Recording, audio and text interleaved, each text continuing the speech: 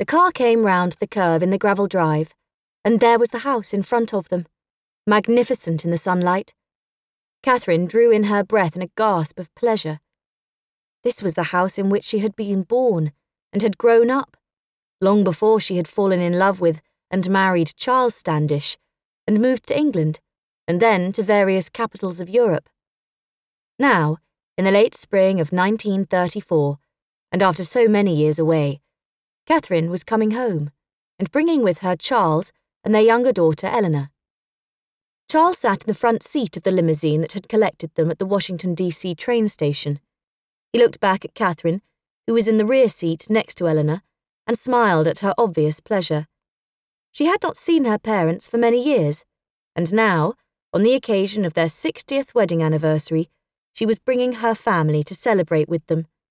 Charles, of course, they knew. Margot, the elder daughter, they had met years ago, but Eleanor they had seen only as a small child, and she herself had no memory of it. "It's beautiful, Mother. Really gorgeous." Eleanor did not have to pretend anything.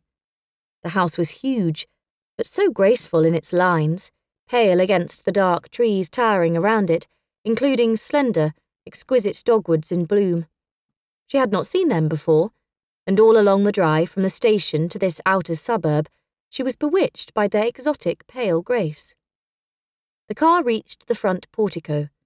The house looked full of space and sunlight, with a sense of timelessness, as if the troubles of the world beyond could not touch this place. Eleanor felt a great sense of peace as she opened the car door and stepped out. It had been a long journey by train from London to Southampton, then the trip across the ocean, the excitement of New York, a little shopping, a little sightseeing, and finally the train to Washington, the nation's capital. Now, at last, they were here. The massive oak door opened. It was not a butler or a maid, but an elderly woman, elegantly dressed in the palest green, with a cream-coloured lace collar. Her silver hair looked casually pinned up, but Eleanor knew how difficult that was to do so gracefully. She herself had given up attempting the look that bespoke a very skilled lady's maid. Eleanor drew in breath to speak, but her grandmother, Dorothy Baylor, spoke first. "You must be Eleanor. Welcome to Washington." Dorothy smiled, but her eyes went to Catherine, now stepping out of the car on the other side, assisted by Charles. The women went towards each other, and they hugged. They were the same height, with the same lean, effortless grace, even the same high cheekbones. Catherine's hair, however, was brown, with soft auburn lights in it. Charles approached them, smiling. "Hello, mother-in-law." He stood back a little. It was a long time since they had seen each other, and it had been an uncertain relationship at best.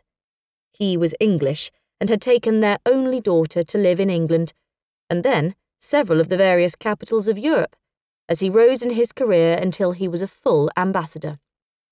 Catherine turned in a single graceful movement to include him. Eleanor saw the light in his face, and the tiny knot inside her eased. A moment later, Wyatt Baylor was there, behind his wife. He was tall, imposing, his hair thick and iron grey in colour.